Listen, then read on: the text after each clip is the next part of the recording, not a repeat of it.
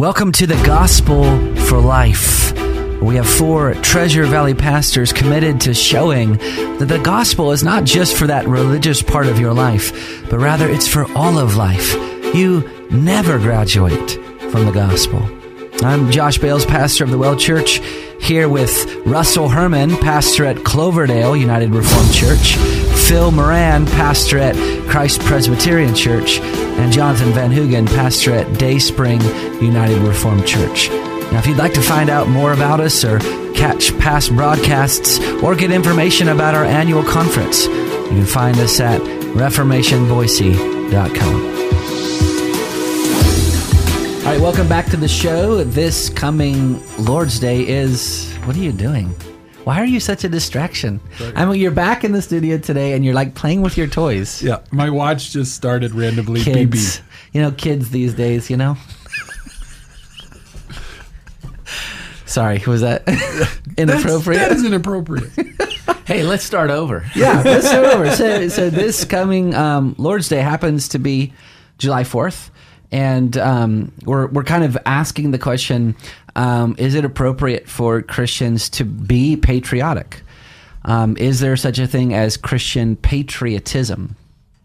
And maybe one of you guys want to summarize yesterday's program? Crickets. No. Well, yes, there is a type of Christian patriotism. In fact, what we see is that command to love your neighbor as yourself doesn't just apply to your neighbor right next door, doesn't just apply to your wife or your children or your family. It applies to all the different relationships that God has obligated you in. And we had pointed to Jeremiah 29, which speaks of seeking the city's peace and prosperity, and the idea that that's patriotism, looking to the neighbor's good, looking to find a comfortable place. We can talk about even praying for our leaders, as we're commanded to do in the New Testament. There is a certain responsibility that we have toward the community that we're in. Yep. Yeah. And so maybe one important difference between like a Christian patriotism and a worldly patriotism is that we are loving country for the Lord's sake. I mean, Jesus is this is one of the burdens that's been on my heart lately is Jesus just Lord over my home? Is he just Lord over my church? Or is he Lord over the whole world, including my country? Yeah. And if he's Lord over my country, then that means I actually have obligations towards him in my relationships to my country. And there's one that's easy. I mean, hopefully your pastors at your church are kind of regularly praying for our civil leaders, right? I mean, that's one of the commands in 1 Timothy 2. Pray for your governors and kings and those who are in authority. That's a type of Christian patriotism, isn't it?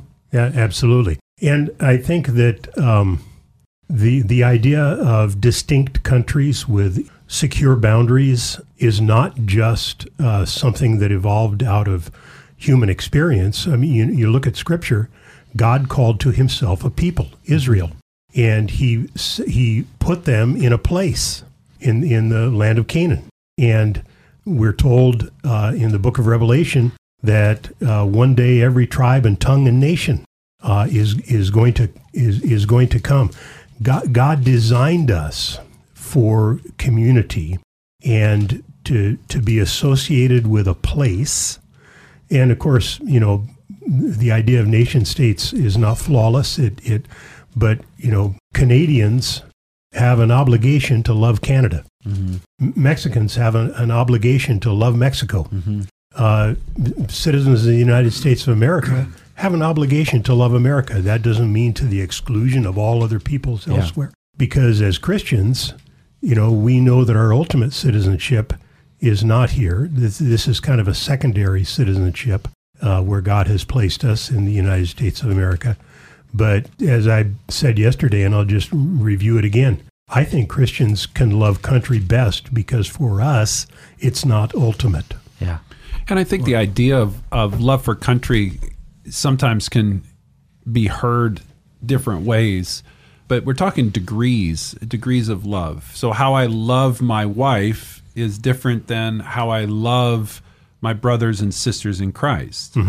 There's degrees of how much affection that we show depending upon our relationship.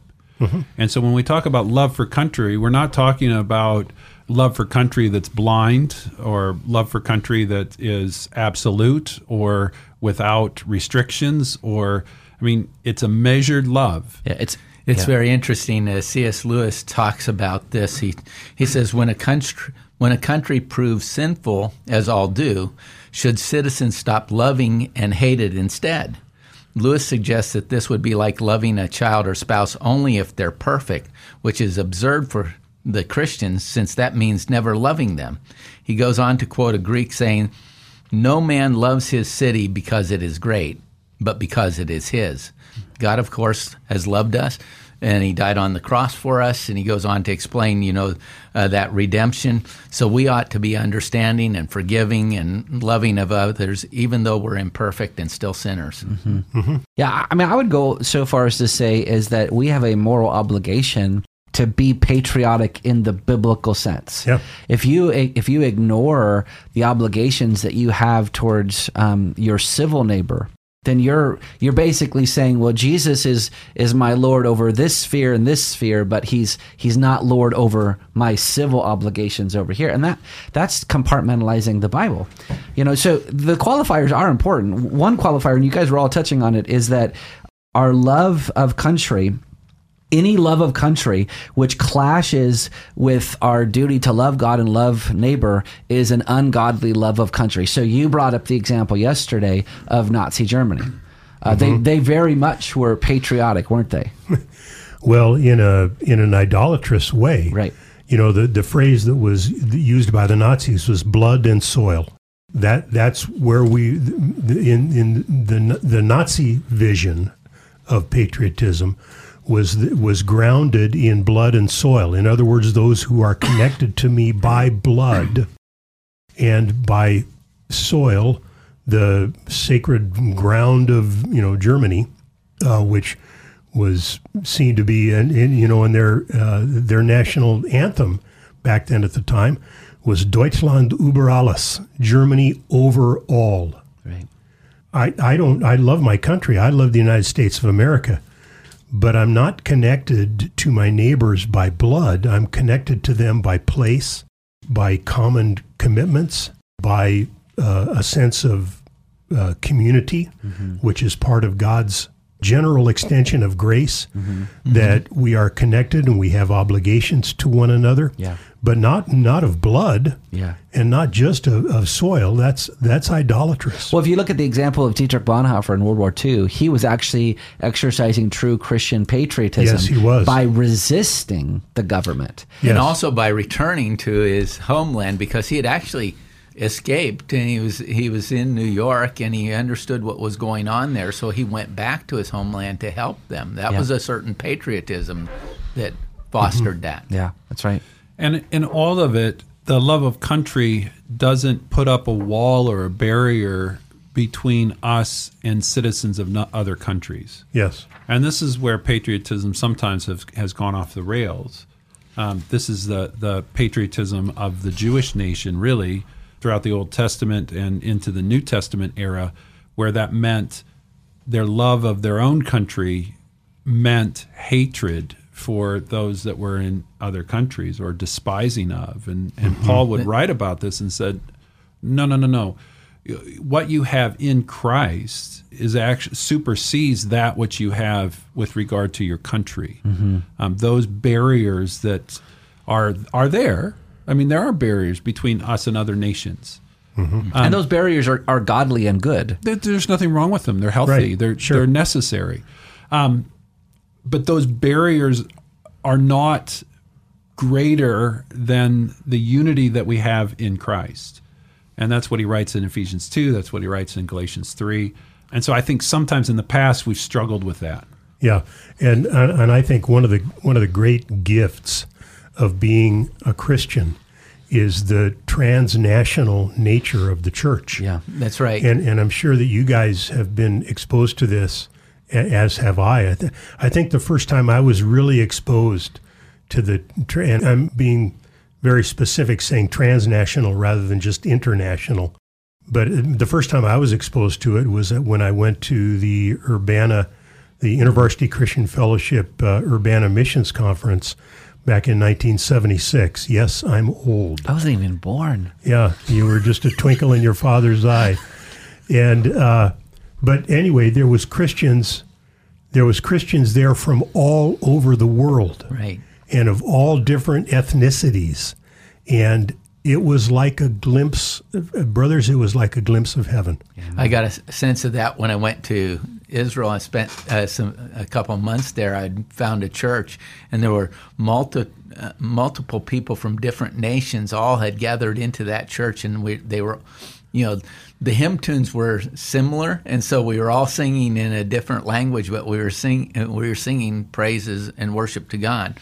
I think that when we think about those passages like there's neither Jew nor Greek, slave nor free, we think about those, and it doesn't mean that there's no label anymore. It doesn't mean that if you're European, you cease being European, or if you're Japanese, you cease being Japanese. I mean, you still have that identity, but now you have a strong and firm identity in Christ that supersedes those things. But you don't automatically remove all those identities and the cultures that come with it. Mm-hmm. The Lord loves diversity. He loves diversity in His body. He gifts us all in different ways, as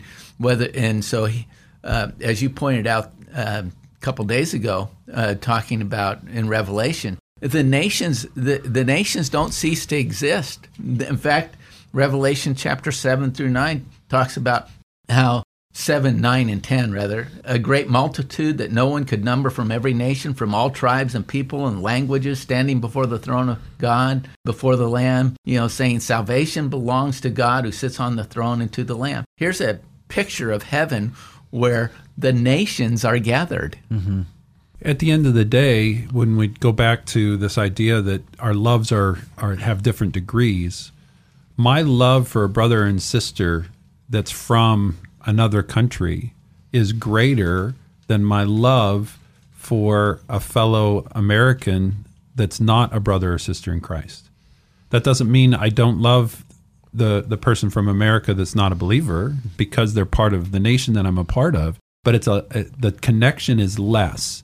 Because I'm united to Christ and my brother or sister from Nigeria is united to Christ, we have a stronger, deeper connection and tie and love than there is on a country-to-countryman type of love. Well, another way to put that is that you mentioned Nigeria, so let me just follow up on that example.